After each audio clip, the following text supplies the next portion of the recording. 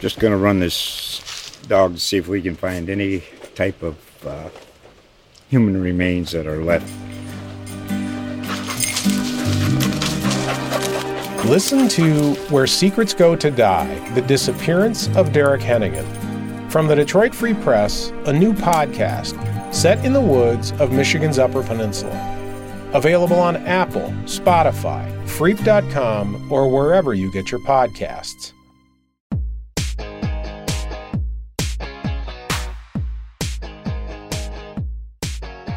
This is PodCouple. I'm JD Mullane, columnist for the Bucks County Courier Times.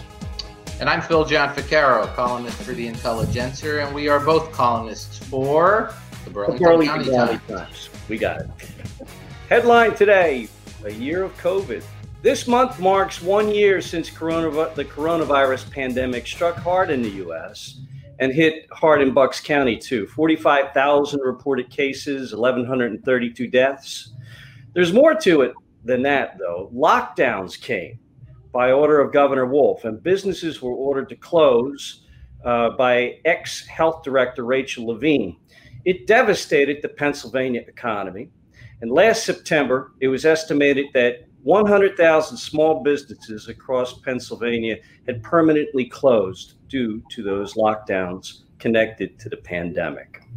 I'm happy to report that our guest today is not one of those businesses that closed. Marty McLoughlin owns and operates with his lovely wife, Linda, Extreme Fitness, a gym and training facility in Falls Township in Fallsington.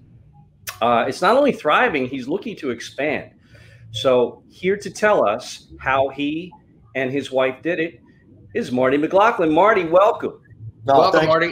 Guys, it's great to see you, and I'm glad we're all still here, and everybody looks great, man. So yeah, congratulations to us all. What a year, man. Yeah. Well, a year ago when we talked, I visited your gym, and you weren't sure what your future would be. So take us back to that terrible moment when your business was ordered closed. What were you thinking? Wow. Well, we were really in a tailspin because literally when the news of COVID had really broken, and I'll use the Tom Hanks diagnosis as a reference on that. Most of us will remember that. My wife and I were on a cruise ship, and thinking we didn't know what to expect. We were actually the last cruise ship allowed to re-enter the country when all of this went on. And, we didn't know what to expect. We got to Philadelphia International Airport. There was not a body in it. In fact, there was pigeons walking around inside the airport. So it just felt like a movie. And that was on a Saturday that we arrived back. Sunday came, we prepared to go back to work Monday. We came to work Monday, and then the very next day, we were looking at the first shutdown that we had to immediately find a way to deal with. And it's terrifying. I mean, what could we possibly do? So, yeah, because you had spent 20 years building your practice, and then 10 years building of that 20 years, 10 years building your gym, and sinking a lot of money into it. And here the doors were closed. And because you're a gym, in Fallsington, you go there and right off Lower Morrisville Road, and people come in and they work out. Generally, it's either class or one-on-one personal training, right? For people who, or for whatever they need personal training for. And that was all gone now. So wow. Yeah. What was the first thing you did? Did you consult with other gym owners? Did you go to the internet and look up what can I do now? What was your first step in not losing your business? Well, there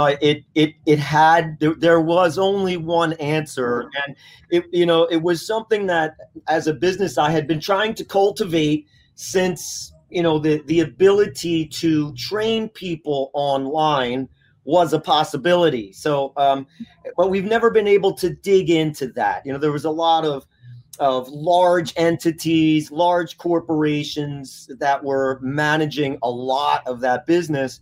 And, you spend your career trying to build a reputation where you are, and that's hard enough.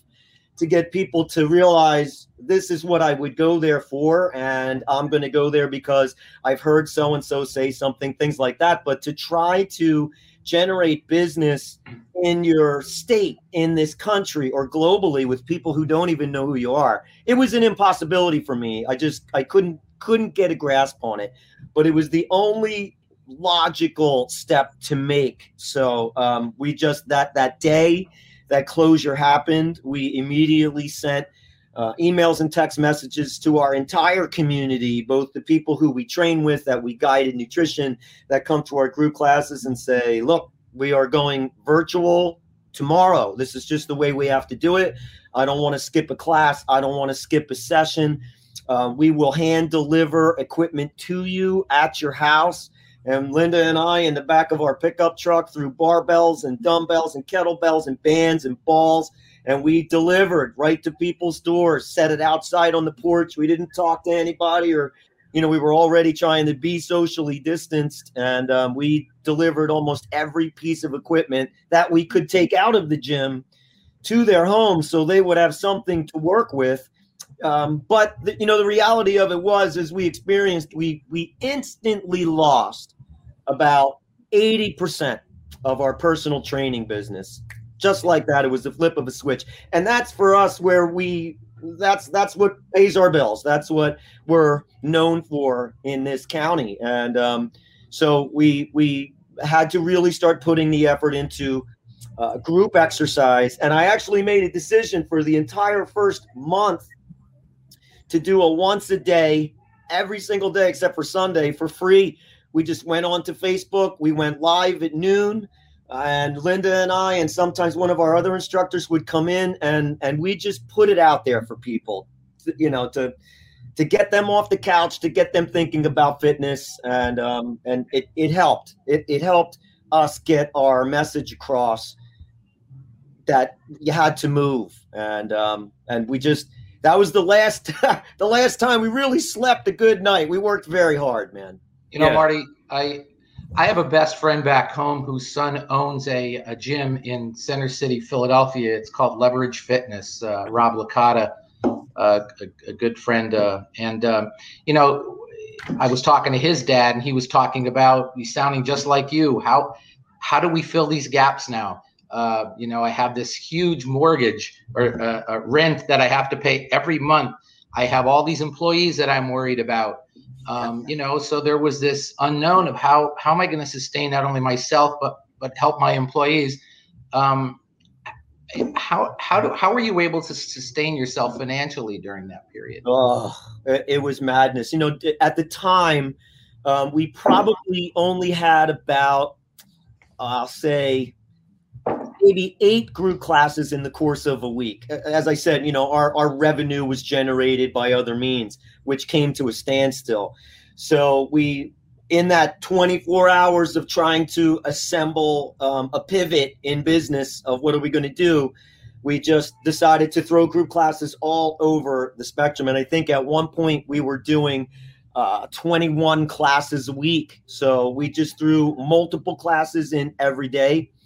And then we really just, we looked over the rest of the local businesses around us. What are they charging per month for unlimited classes? We were doing things via the Zoom network, of course. So myself, my staff, we never used Zoom before. So we had to become instant Zoom people and understand how this worked and find a way. So we offered a low fee, $5, for people to come into a class as once at a time. And then we just decided to say, look, we're just going to charge $50.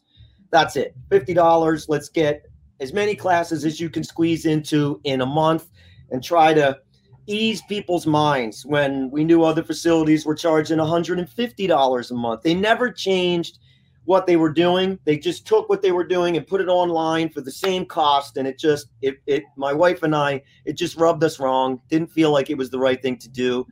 And so we just had to cross our fingers and say, look, right now we know all the hard work we've put in for 20 years of trying to build a reputation in this business based on what we do is now gone. It's gone. There's too much fear. no one's going to come into the gym. We weren't allowed to be open. So let's just go hour to hour throughout the day teaching group classes. And I brought my staff members in. My other trainers would come in and relieve us from the computer screen.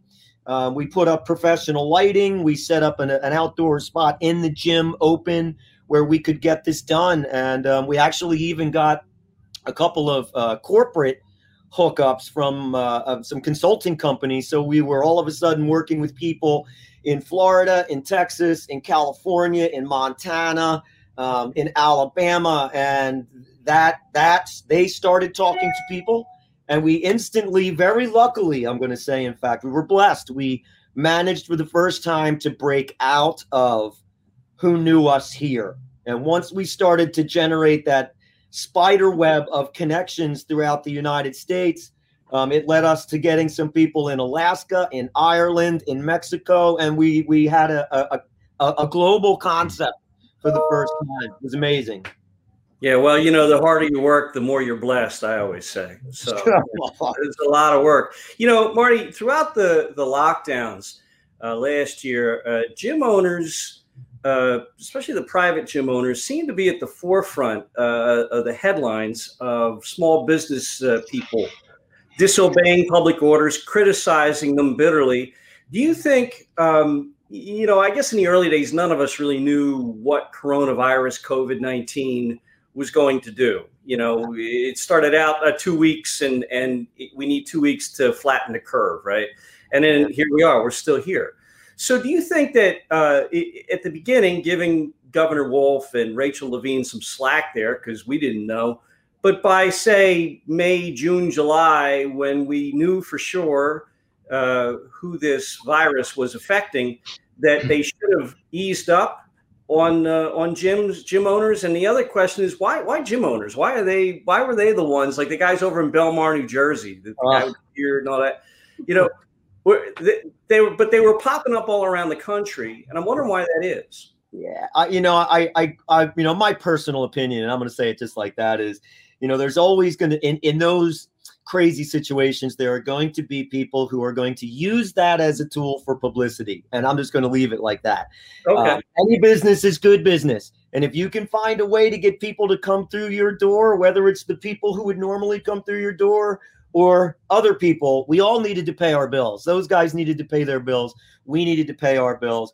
And how quickly gyms and restaurants and things were put on the chopping block when we all, as a business owner, we're saying, but, I can go to the big box store, which we'll call nameless, and touch every product on a shelf and keep on moving down the line while everybody else is touching a product on a shelf. And that's okay. So we were really hurt by that choice. And look, you know me, John, I've been in gyms since 1982, long time. They are generally, and more so then than now, very dirty places. There's gym owners that just don't spend the time to disinfect and to clean. And, when I started my career at a big box gym, I could tell you stories about watching people rub their eyes and fingers in their nose and then go right onto a pair of dumbbells. I've seen it. I get it. Yeah. We were very lucky here in that that was just a pet peeve of mine as a business owner from the beginning.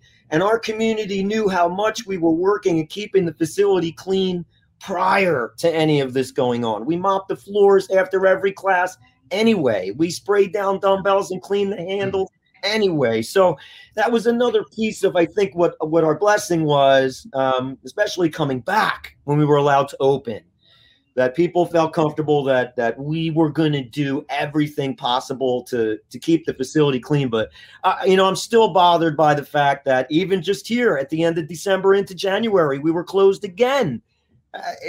We weren't really given a solid chance to do our job. Yeah, it just was, it seemed like there were, I don't know what metrics they were looking at when it came to gyms, but Target and those big box retailers could stay open. And by the way, that big box gym, today everybody is now forced to carry around a bottle of disinfectant and spray. And if you don't have your mask on correctly and you don't spray afterward, somebody's going to speak to you about that. So, hey, Marty, Marty, maybe coronavirus has improved the health situation. And right there, there's silver linings all over the place in this tragedy of a year. I stand by that, man. And one of those silver linings, Marty, is that I remember talking to you in your gym, and you were sitting on that box, that crate, and you looked so worried. But now, a year later, you're actually looking to expand, correct? Yeah, well, we've and that was part of just all the nervousness we had to go through. The facility I'm in right now is our fourth, basically. Been very fortunate in managing to never have to renew a lease where we were. We were always able to move forward and expand and grow. It's been a wonderful, hard ride, but the goal all along was to get where we want to go now. I didn't know how many leapfrogs it was going to take me to get there, but we had a 10-year lease at our current location, and here we are finally now in the last months of that. I literally have to be out of this building on the last day of 2021, and we had a plan. We were set. We knew what we wanted to do. Our wheels were turning better than ever, and then the door got slammed in our face. So figuring out how can we not take our eyes off that prize and stay afloat, stay in business. It required every ounce of energy, passion, compassion, understanding that we could have for not just our existing community, but for the local community, so that they may feel more comfortable, maybe for the first time ever, coming into our facility when we were allowed to be open, or giving our online programs a try. How can we grow this business so that we lose no momentum and we can still keep that going? And as I knock on the wood, I say to people all the time now, like you said, the hustling pays off. We actually have come out. We're not done with COVID, but at this point today, a year later, financially, business-wise, we are significantly stronger than the day before we went into this. So we had to make that happen, man. Marty, JD had mentioned, we didn't know much about COVID a year ago this month, but maybe into June, July, maybe August, we start to get a sense of what we need to do to protect ourselves and others. In situations like that, businesses or industries usually have a lobby, so that, to try to explain to those who are making the rules, look, here's what we plan to do to make sure everyone is safe, masks and disinfectant and, air filtration systems in places. Yeah. And, you well know there's a balance between staying safe and how much fitness plays a role in battling COVID. The healthier you are, the safer you can be. Really? When you recall what happened, June, July, August came and the doors still weren't open, and you're mindful of all these safeguards that you have in your place. It's had to be maddening. And it was hard to not be angry every day, and I thank my wife. She is literally the best thing that's ever happened to me. She was my solace. She kept me grounded and reminded me of why I got into this business, and really helped me to believe that regardless of what was going on around us, that I was going to be able to keep coming up with it. You're brilliant, you're doing a good job, this is going fine. What's your next idea? What's your next idea? And we probably have, our business model over the past year has been like a chameleon. We literally had to just kind of follow the news, follow what was going on, and then do our best to work a way to counter that at some point in different styles of group classes, bringing more beginner classes online, right up until February of this year when I put together a plan to start a post-COVID infection recovery program. That's a online only, virtual, super slow, super gentle program to make people feel like they can get back to their lives again. My wife and I, on December 17th, we were diagnosed with COVID. We both got hit finally. And, no lie, 51 years old. It was the sickest I've ever been in my life. And she says the same thing, just couch ridden. To get off the couch and go outside and try to take a walk up and down our street was the hardest thing ever to do. So we really I missed 18 days of work. Yeah. So we had a great understanding, and that was good for me. Experience is the best teacher, and trying to understand how to bounce out of that helped lead me into that program. So where I'm going is that I'm sure we're not done. By the time this particular year is over, we will have had to reshape and reform what we do if we want to keep growing. And that's what every business owner, I think, should be trying to do, is just keep the pivot swinging. And, a lot of people around me that own fitness-based businesses, I remember talking to them when the first lockdown came, and they were just totally at peace.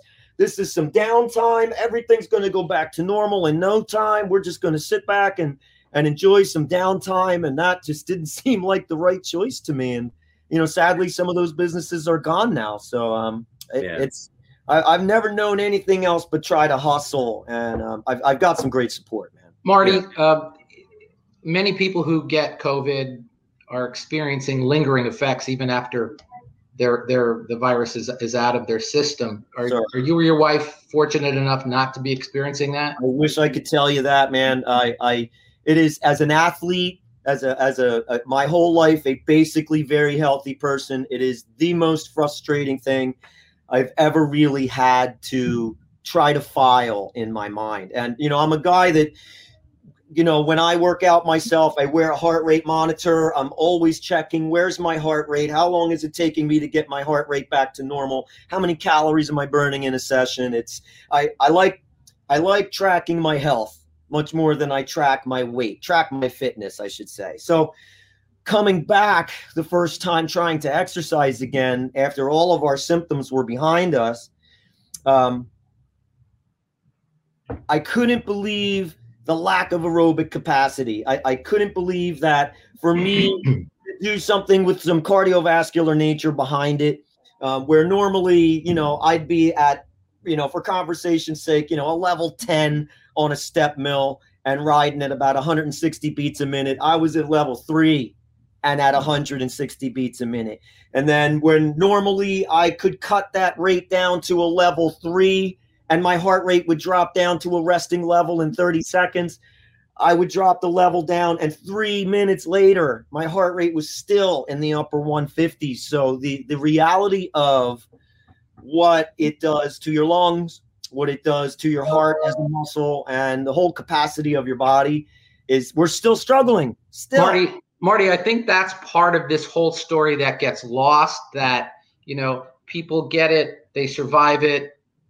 But there's this other whole story where, as you just mentioned, there's this lingering effect and you wonder, when is it going to go away? I have a friend who's a biker and a runner, and he's like 10 months out. And he said, my lungs just are not the same. No, I'm actually, and I'm very on my health. I finally have my yearly physical coming up here in just a week, and I get my blood work done on Wednesday, and I'm anxious to go and sit with my primary care physician, who's been my physician since I was a late teenager, and explain this story to him, because I'm interested in, are they going to do a chest x-ray, take a look at my lungs, were they damaged, are they going to take a look at my heart, did it enlarge? I don't know. Rebuilding strength and rebuilding cardiovascular capacity, falling asleep on the couch as soon as we get home, the overwhelming waves of fatigue, the brain fog, all these symptoms, these are real. I can't get this word out. I forgot why I came into this room more than normal, right? It's a learning. Marty, are you dealing with customers who experience the same kind of things? Very much so. And, over all of this time, not just in the online platform, but in the facility platform, we watched them come back and they were here for 2 or 3 classes or 2 or 3 personal training sessions.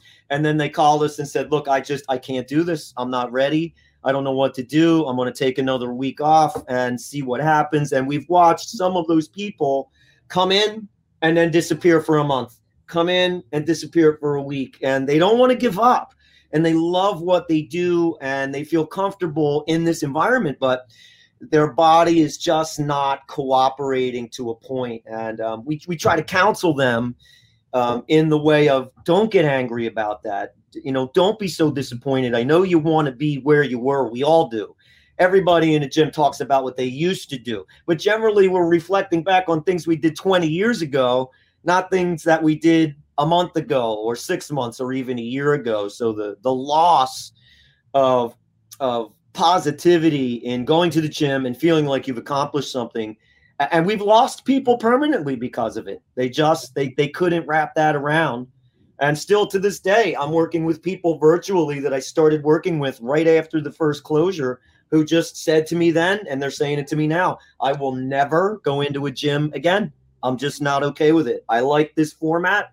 I'm getting a good workout by you, and this is how it's going to be. So we're doing everything we can. Marty, by the big clock on Phil's wall, I see we're out of time. Giant clock, Phil. Thanks for having it there. It helps me keep track of time. So where can people find Extreme Fitness, Marty? Well, for the time being, anyway, we'll say it like that. We are at 6 Headley Place. That's in Fallsington. And believe it or not, everybody watching, that's in Fairless Hills. I know you may not know where Fallsington is. We answer that question all the time. Beautiful little historic town.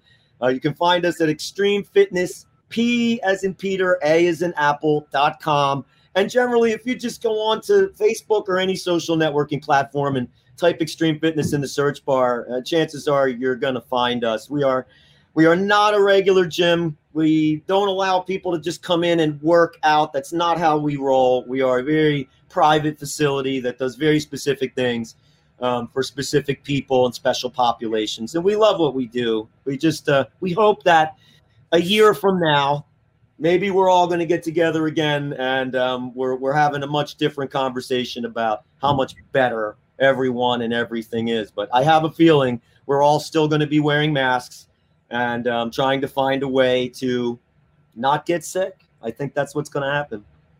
Yeah, the mask thing. I think that's a cultural shift. Well, that's all for today. Join us here weekly for calm and reasonable discussion. Get our podcasts wherever you find fine podcasts. Read our columns and all our award-winning local content on our websites at the Courier, the Intel, and the Burlington County Times. Better yet, subscribe. I just saw a special of 3 months for $1. You can't beat that. It's not a lot of dough, and you'll be supporting local journalism like this, where we get to talk to great guys like Marty McLoughlin about the year of COVID. So for all of us here, I'm JD. I'm Phil. For all of us here in the newsroom, thanks for watching, thanks for listening, but especially thanks for reading.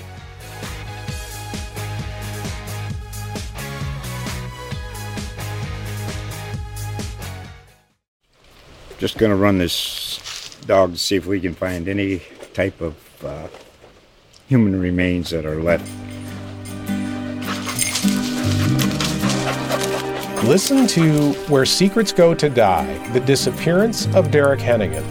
From the Detroit Free Press, a new podcast set in the woods of Michigan's Upper Peninsula.